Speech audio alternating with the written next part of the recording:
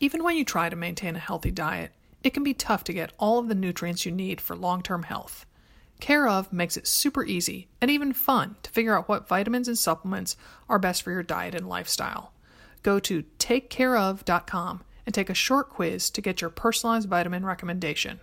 Use offer code AMR at checkout for 50% off your first month of vitamins.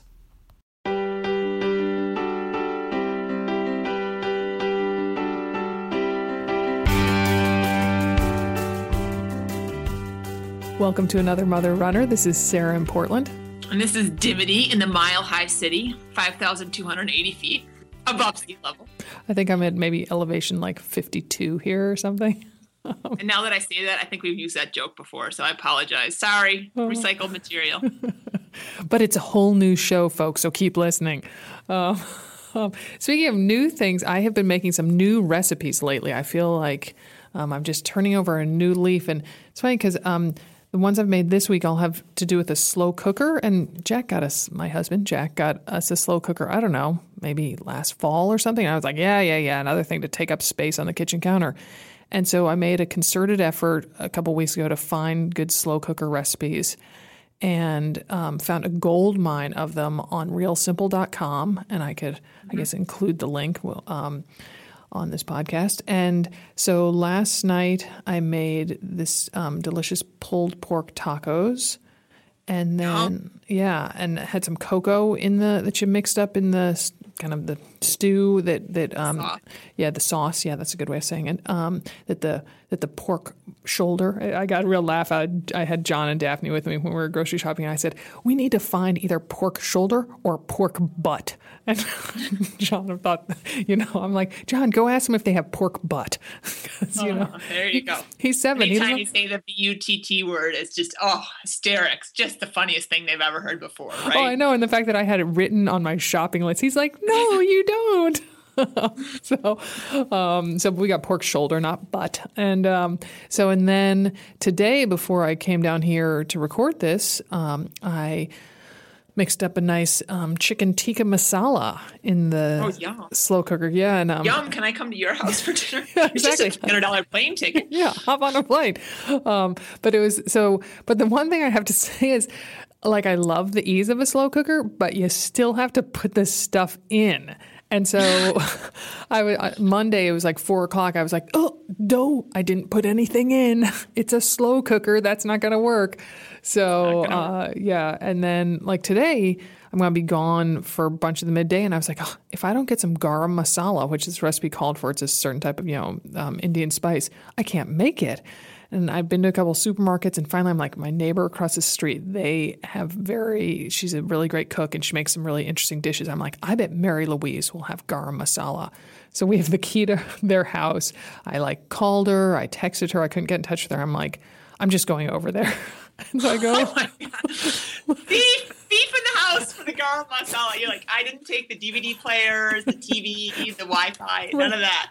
I do have to say, okay, so I only borrow really bizarre things from her. So the last time I borrowed something from her was when I made those sugar cookies that we talk about a lot on the podcast, and I needed cream of tartar. And so I went over and I had texted her, and she's totally fine with it. But she was in a meeting, and people were like, oh, what's that text about? And she said, oh, that was my neighbor, Sarah Bowen Shea. She needed to borrow some cream of tartar. And one of the women in the meeting was like, Sarah Bowen Shea? You mean like run like a mother? Oh, you're famous in meetings. I'm so proud of you. I know, but then she was like, it was just like, how random is it, cream of tartar?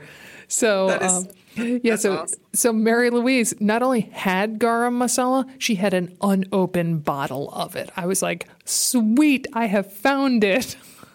That's a great neighbor. That's a good relationship. You want to work to keep that relationship up, Sarah. I'm just saying. Right. Like a good neighbor, sure to give her lots of garam masala is there. Did you give her some cookies, I hope, after you made after you borrowed her cream of tartar? Oh, please. The children, I baked one batch I think it was 59 cookies. They were gone less than 24 hours. Wow. Yeah. Wow. You can buy her some flowers for a garam masala and her cream of tartar. I've lent them recently like a can of pureed pumpkin and vanilla, and so it's a reciprocal relationship. It's a give and take. It's a give and take. You have a whole little like Whole Foods give and take relationship going on. It is, and Mary Louise texted me back, and she said, "There's no need for us both to have all these eclectic spices. We just will kind of, combine our resources." That's nice. That's awesome. That's awesome. Well, yours trumps mine. I mean, and you're really ambitious with your slow cooker, because mine, I do use mine actually quite a bit, but I don't like night after night. No, I can't do that. So, I mean, I made a big batch of red lentil stew, which is really good on, I guess I made it Sunday. And like I had it again last night, because slow cookers, I mean, they make 6 to 8 servings. It's not a small amount of food. Oh, yeah. Oh, see, I froze because I had read in the comments of the pork, slow cooker pulled pork, it said, it freezes exceptionally well. So I slapped that puppy into the freezer, and so then I'll have another. That shoulder into the freezer. Yep. I put the butt in the freezer. It's like a line from Captain Underpants. That's so funny. Just the other day, you must have heard the thing on NPR. They were talking about Captain Underpants. And I did. Well, yeah, the new book just came out, but Ben is obsessed with them recently. I mean, obsessed. And he has to read them all in order. So I got him 1 through 5 for Christmas, the box set. Yes. And so then we're getting the rest from the library. And we got 6 and 7 and 9, but 8 hadn't come in. So he can't read 9 before he gets 8. I'm just like, so you are such a anal little child. I don't. Well, that's John does. He loves the Magic Treehouse books. And so he came in the other evening and he said, "Oh, Mom, I organized the Magic Treehouse books. I put them in order." And I thought, "Oh, that's so fantastic." And I envisioned it like all on the shelf. That's so nice, everything. I go in the next day. Oh, no, he had organized them on the floor. So they were just laid out in 3 rows on Phoebe's floor. I'm like, okay, that's not what I had in mind for organizing. But Captain Underpants, as long as we're talking about that series, so, John's in 2nd grade. Do we think we missed the boat for him reading those? Oh, I don't think so. I mean, Ben is, he's precocious. Actually, let me just brag about my child, my highly gifted, talented, amazing child right now. No, but he's in a 2nd grade reading class, and he just started them. And so he's, I think haven't missed the boat. Oh, good, because he'll love him so much. I mean, I just love that he wants to read by himself, I mean, he lies in bed and reads by himself. I mean, hallelujah, I love my children, but hallelujah. Anyway, we are going to run long on this podcast. So if you're running along today, you are lucky because, or if you grabbed it from iTunes, you're lucky because we'll carry you for at least, I think, 40 minutes. Don't you think, Sarah? Pretty close to it. Yeah. With tales of slow cooker, Captain Underpants, and our guest. We have a guest today, and it is David Fitzhugh, Dr. David Fitzhugh, a.k.a. Dave. He is a doctor with Allergy Partners of Chapel Hill, North Carolina, which he told us is called, he refers to it as the southern part of heaven, and we like that description. And so he specializes in allergy and can't say that word. You got to say it. Immunology. There you go. Say it again one more time. Immunology. Just go for it. You just got to. It's like when I tell people how to say your name, I'm like, it's Dimity. Just pretend you're running down a hill. Dimity. And Dave is, while he's not a mother runner, as you might have guessed, he is the dad of 2 young daughters. And now we're being joined by Dr. David Fitzhugh. Thanks for joining us. Thanks so much for having me, and I look forward to the conversation. Okay, now, some people say they're allergic to running, but we don't think cue the laugh track. So we don't think that's true. But on our Facebook page, we pretty often get questions about women complaining about getting a rash on various parts of their bodies. Usually they're like chest, neck, face, after running in the cold. So is this an allergic reaction of some sort, or what is it? What can they do about it? Sure. It's probably not an allergic reaction per se. Typically, when we see rash like that comes from running or any vigorous physical exercise, it's mostly a blood flow phenomenon. So when you run, as you guys well know, you're exercising vigorously, and your blood is flowing much more rapidly. And it tends to be just a vascular phenomenon. It sometimes may itch. Rarely would it be hives, that sort of thing. But it's nothing. It's very doubtful that's anything going on outdoors, anything like that. All that said, it is still likely mediated by the same things that cause hives and other rashes, and that's to say histamine. And so if someone's having big problems and it's really causing lots of issues, you could take a preemptive antihistamine of some sort. So common over-the-counter ones are Allegra, Zyrtec, and Claritin, long-acting. In the context of running, I wouldn't recommend taking this first-generation things like Benadryl because they tend to knock most people out. But get really sleepy while you're out there running. I mean, I'm not a big runner, so I hope that's not sacrilege in this program. But you're off. You're off. Sorry, we don't want you. No, I'm just kidding. Yeah, I'm done. But if you do take Benadryl, that could help. You have a crappy run, or I'm sorry, a cruddy run. That could help explain your splits. Like usually I'm at 10-minute miles, but today I was at 15. Blame it on the drugs, right? Now, I will say if it's something more than just rash. So we occasionally see this phenomenon of exercise-induced anaphylaxis. So this is a different scenario, and someone who has let's say they're running vigorously for 5-10 minutes, and not just a little bit of rash, but true hive. So a hive is a red, raised, itchy lesion, like hives all over their body, coupled with other things. So cough, wheeze, maybe nausea, vomiting, even diarrhea, God forbid, while you're running. Sort of bottom line, a full body reaction. That's the sort of thing we call anaphylaxis, the definition of anaphylaxis. And there is a phenomenon of exercise-induced anaphylaxis. Yeah. So one of our fans has that, Dimity Michelle San Antonio. I was just about to say, and she would go to the track. It was very scary the way that she was describing it. What should somebody do? Well, if somebody has that, they need to see an allergist and basically make sure that there's nothing else underlying it. There are a few really weird, rare disorders. One in particular has to do with something called mast cells that could underlie this, and often do, actually.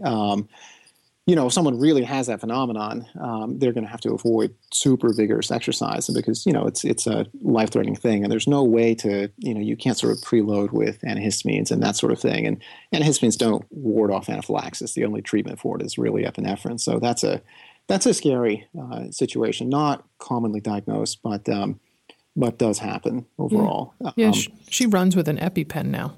And she should, too. I don't disagree with that at all. There's a related, even kind of wackier phenomenon that's called food-dependent exercise-induced anaphylaxis. So these are patients that don't have a food allergy per se, but they have, when they eat certain foods and then they exercise, they have this problem of full body reaction, i.e. anaphylaxis, but it's only with certain foods. And the most common one tends to be wheat. It tends to be kids, and you might think this is more in kids that already have pre-existing food allergy, but not necessarily. These are people that, and again, children usually, or adolescents that typically have never had a recognized food allergy, but all of a sudden present because they had this really weird, serious reaction after exercising. And when you take a good history, you realize it's only with certain foods. It's, again, not a common thing, but it happens. So, and kind of a weird thing. Good to know. Good to know. Well, so we get the rash, but then I think the biggest question, and I say we field it, at least once a week, if not more, is about exercise-induced asthma. Sure. Can you, first of all, kind of explain what that is? Sure. Exercise-induced asthma is, first of all, maybe a little bit of a misnomer, depending on who you talk to. Different people will call it exercise-induced asthma, or maybe exercise-induced bronchospasm may be more accurate. Bronchospasm just meaning, just like you might imagine, your airways are narrowing kind of suddenly. All that said, exercise-induced bronchospasm or asthma usually means you have underlying asthma, but it's typically something that is not been recognized as a really serious problem. So the typical clinical scenario is the person, and this is usually children or young people only because they exercise more, right? So typically it's someone who goes out and within 5 to 10 minutes of vigorous exercise, they start having symptoms of asthma. And the most common symptoms would, of course, be cough and wheeze and shortness of breath. And then the hallmark of exercise-induced asthma or bronchospasm, whatever you want to call it, is that when you're done with the exercise, the symptoms subside. Now, they won't subside immediately, and typically they'll subside in 30 minutes or so. So that's kind of what it looks like. This is not the sort of person that you think of as a bad asthmatic that's running around with their inhaler all the time, or someone who has horrible allergic asthma, and, for instance, in the spring or the fall, but usually just has this problem just in the context of exercising. So, the question is, do they have asthma? Yeah, they have asthma, but they have what I consider a very mild form of asthma overall. And, if you want to talk a little bit about what causes it, the thought is that it's caused by temperature changes. And when you exercise vigorously, what is happening is you're getting a lot of convection, basically, because you're breathing really hard. Your airways, the idea is they're supposed to be opening up because you're wanting to deliver more oxygen to the right places, your muscles, your lungs, etc. But when you do that, there's a cooling phenomenon because you're breathing so heavily. And the lungs are generally not a big fan of sudden inrush of cold air. So when you get that, they often will clamp down kind of tightly and then cause you to cough and wheeze. And it's been shown in a lot of studies that patients that have this situation, so exercise-induced asthma, bronchospasm, could, for instance, do well with mild exercise in the summer, but when they exercise very vigorously in the winter, particularly in northern climates, when you walk outdoors from your, 68 or 7 degree house and you start running in temperature that's, I guess in Denver, it could be quite cold, right? That you can have this phenomenon come on quite rapidly and quite severely. But yeah, the thought is it's really temperature changes that drive it overall. Yeah, we had a woman, Jessica, who wrote on our Facebook page yesterday. She said that she didn't have an attack while she was running, but tightness, shortness of breath, and her lungs hurt for an hour afterwards. So that's pretty common to then have your lungs hurt afterward. Yeah, I would say that's very characteristic. Have a sensation of ache or chest tightness is the very common description. We get that all the time in asthmatics of every flavor who don't necessarily have hardcore cough wheeze all the time, but who have this phenomenon of kind of chest tightness, band around their chest, that kind of thing. I think it's important to note that we always say this in medicine in general, particularly pediatrics, and everything that wheezes is not asthma. It's important to recognize that. So everybody wants to make that diagnosis. Oh, you've got asthma, you wheeze. There's lots of things that can cause cough and wheeze in both adults and kids, but asthma is among the most common. And, the statistics show us that somewhere between 5 and 10% of the whole population in the Western world, the United States anyway, has asthma. That's a lot of people. So while everything that coughs and wheezes definitely is not asthma, if you cough and wheeze in the context of vigorous exercise, cold temperature, the likelihood is that it is some form of asthma or exercise-induced bronchospasm at least. Does that mean that then if women have experienced that in the past, then they're relegated to the treadmill during the winter or not running in the winter, God forbid? We want everyone running as far and as fast as they can. Summer, winter, spring, fall. Absolutely. No, I don't think so. I would suggest that it depends on how serious it is, whether or not they have any symptoms outside of exercise and that sort of thing. If you want to talk about treatment, the typical treatment is pretty easy, assuming they don't have other symptoms, serious symptoms outside of the exercise situation.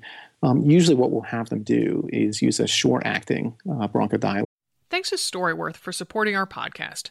Storyworth is a subscription service started by a fellow who wanted families to be able to share their memories and anecdotes with each other. Here's how it works. Purchase a Storyworth subscription for someone you love, and each week, Storyworth sends that loved one an email with a question about his or her life. The person either replies with his or her story via email or records it by phone by calling a Storyworth number. After a year, the stories are bound in a lovely hardcover keepsake book. My husband Jack and I gifted Storyworth to his dad, and we're especially looking forward to hearing his tales about going to medical school in Dublin, Ireland, which is where Jack was born and spent the first 4 years of his life. Then we'll share the book with Jack's siblings. For $20 off, visit storyworth.com/AMR when you subscribe. That's storyworth.com/AMR.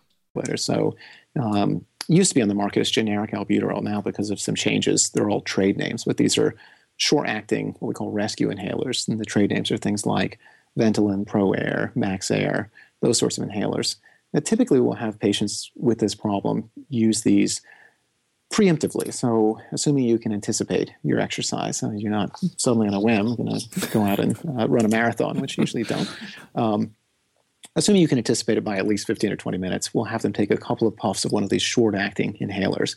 And as long as they don't exercise super vigorously for that 15 minutes while the medicine's starting to take effect, they usually do extremely well. And they tend to have protection from those effects of temperature change, the cough, wheeze, everything that ensues from that for something like 4 or 6 hours. So, I'm, again, not a big runner, but, I think that even a pretty crummy marathon time would be finishing within 6 hours, right? So you should probably do just fine.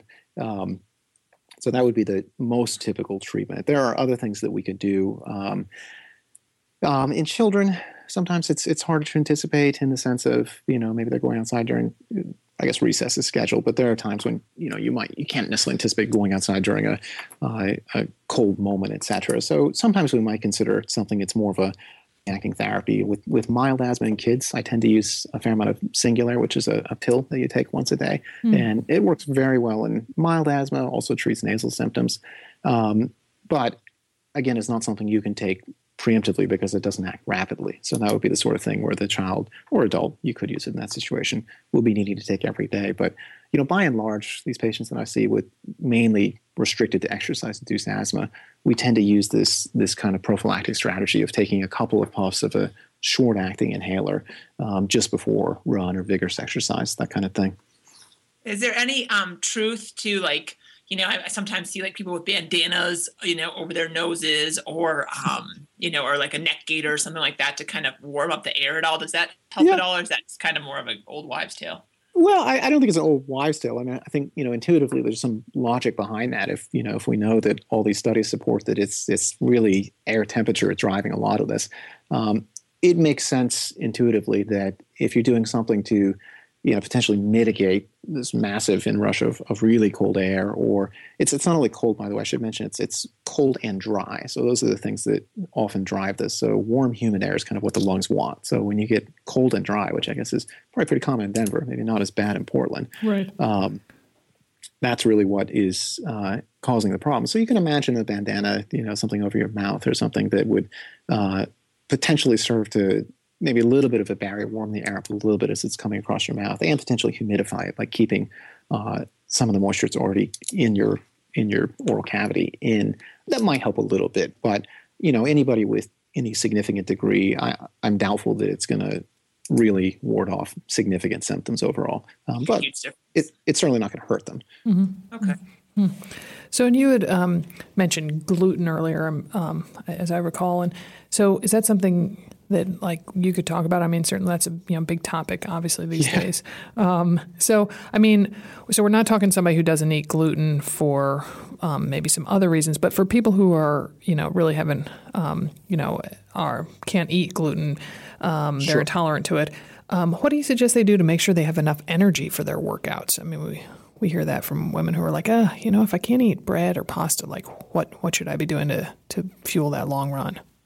That's an interesting question. Well, there's certainly alternative grains. It depends on, it really depends on what the situation is in terms of what their intolerance is. In terms of gluten, it's why you're restricting it. So there is a very big vogue right now, as you may be aware of particularly athletes, and in fact, some very elite athletes taking gluten out of their diet because they think it's making them better. The best example I know of, I don't know if you guys follow tennis at all, Novak Djokovic is I don't know if he's number one right now, but he's right up there typically with Federer and other guys. But anyway, he took out gluten about 2 years ago and claims it's the best thing he's ever, I would say, since sliced bread. That's a terrible pun, but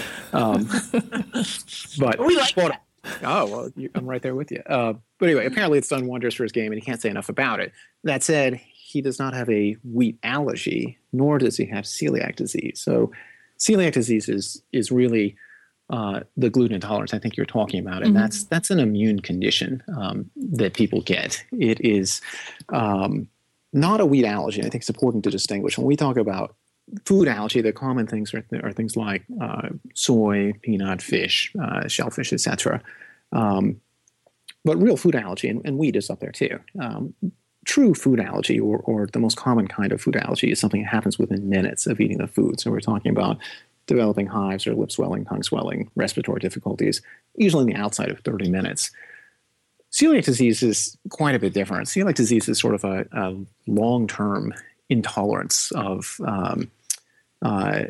some of the proteins that are in wheat and some related grains. So the bad grains in celiac disease or gluten intolerance are wheat, barley, and rye. Those are the ones that you can't eat overall. Celiac disease is actually very common. It's more common than people recognize. We think it's about 1% of the Caucasian population, a little less common in the African American population. It's under-recognized overall, and it's something I diagnose frequently because it can come across. Classic symptoms are bad abdominal problems when you eat wheat. So obviously, pasta, pizza, bread, things like that. So classically, they will have terrible abdominal pain, bloating, diarrhea, sometimes nausea and vomiting. But sometimes celiac disease is what we call minor celiac disease. It looks just like someone who has a lot of fatigue and tiredness, maybe some other associated autoimmune problems, things to do with your thyroid function, your liver function. Sometimes they present with iron deficient anemia because all of these things have to do with absorption. So the bottom line is that celiac is common and commonly misdiagnosed, commonly unrecognized. So this is all like a very circuitous route to your question. Is someone who all right, good background. Someone who really has diagnosed celiac disease, and there's several blood tests which are very good. So unlike many of the tests we run where there's lots of gray zones, the antibody tests for celiac are very yes/no. So you have it or you don't, and it's very straightforward. Someone who has it, there's only one treatment, which is restriction of wheat, barley, and rye. And generally, the disease goes into remission rapidly. So they have to eat safe grains. And if your question is, how can I carbo load safely and get ready for a big race if I have known gluten intolerance, you basically have to find some safe grains. And they're all out there because gluten intolerance is so kind of now recognized and a little bit in vogue. You can get any of these safe grains. There's a whole list of them. I can't tell all off the top of my head, but things like buckwheat, amaranth, sorghum, soy is usually fine too. Rice is typically fine too. So there are definitely ways to get substantial carbohydrates. You just have to avoid those other ones. So it's a challenging thing. I guess I digress because I have a lot of interest in celiac disease, and I'm on a little bit of a soapbox because I think it's underdiagnosed in the United States. And you can make a case actually for screening for this disease because it's actually so common. Anyway, so that's that. That's good. That's awesome. That's really good background. I mean, because that's obviously so trendy right now, and it's really good, 101 information about it. So thank you for that. Yeah, and so let's move on though to let's fast forward, pretend we're not in January, and instead we're in March and April, and we're in the middle of pollen season. Okay. Lovely seasonal allergies. Well, from a business standpoint, that's my favorite season. So I know, and seasonal allergies. I feel like I'm on a commercial during the CBS Evening News just saying that if you suffer from seasonal allergies. So let's talk about that. What can runners do? Because we get a lot of comments and questions about that as well. Sure. In terms of treatment and managing allergies, is that really I mean, is it just smart to run inside? Like, is it again like taking that antihistamine before you go? Like, what makes the most sense? Yeah, honestly, it's a hard question to answer because it's very individualized in terms of the patient and the severity of the symptoms. For someone who has mild symptoms, and by that I mean the spring pollen comes out, and spring in general is the tree season, so that's what we're looking at. And for quick, non-digressive background, spring is the tree season, summer is the grass season, fall is typically the weed season, and wintertime is usually the low season if you're in areas that have freezes. I did training in South Florida, and there's never a freeze there, so it's great for allergists. So for someone with mild symptoms, and by that I mean a little bit of nasal congestion, maybe some eye symptoms, so red, itchy eyes, maybe a few sneezes, but not otherwise terribly bothered, I think the oral antihistamine strategy is 100% fine.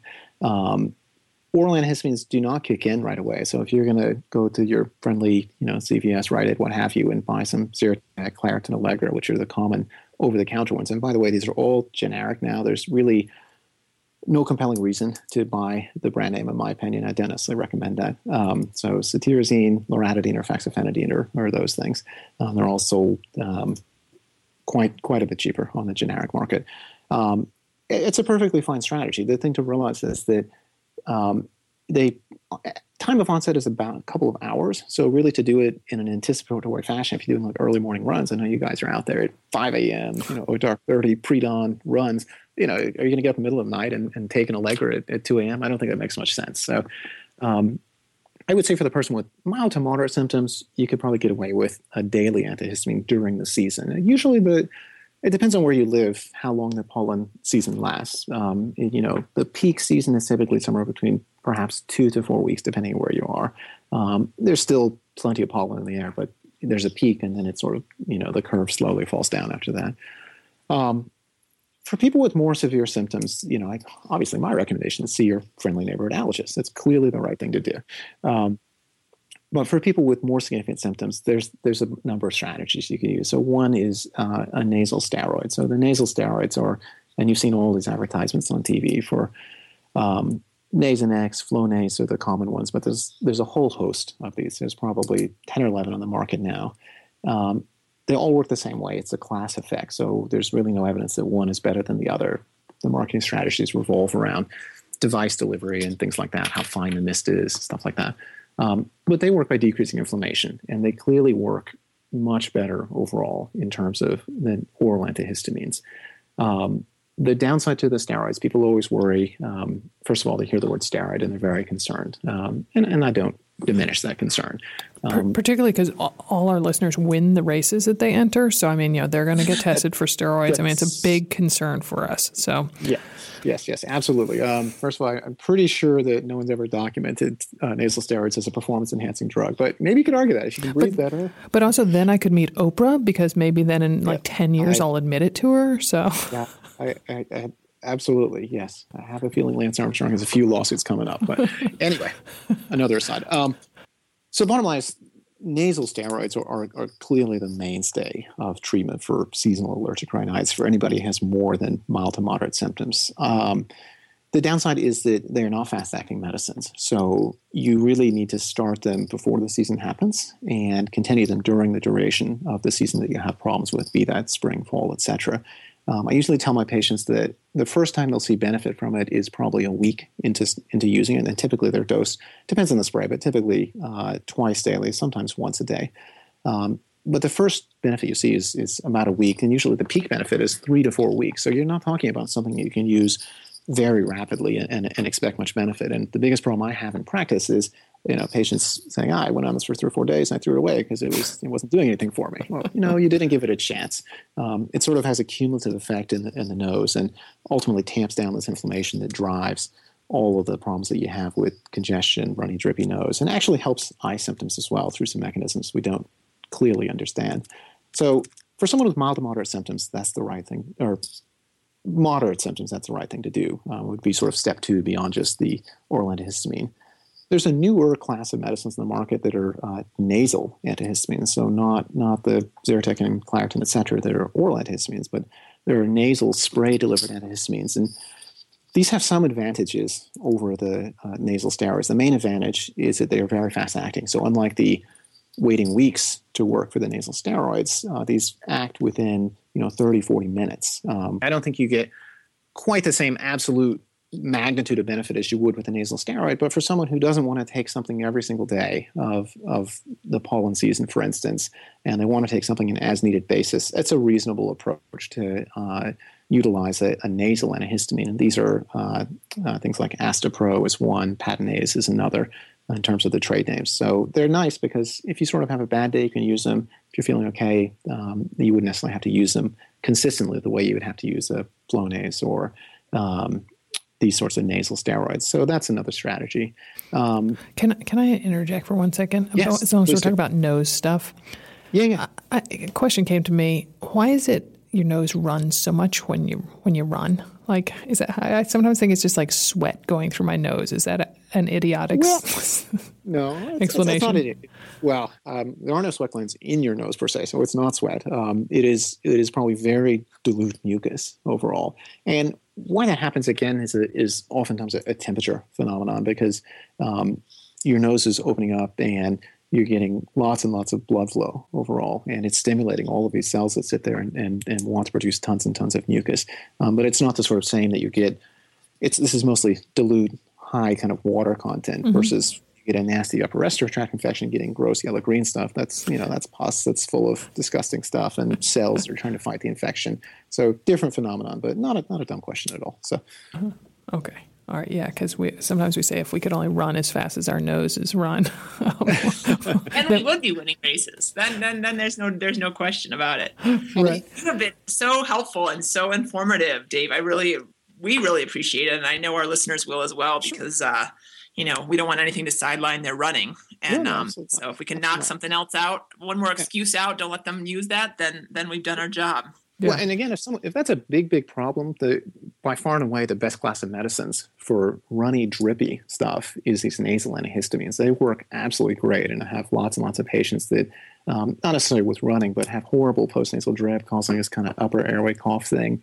And nasal antihistamines are fantastic for that. And I would suspect if it's really a big problem, I would definitely try that if I were a big runner, and that would be a problem. So I would definitely think about that.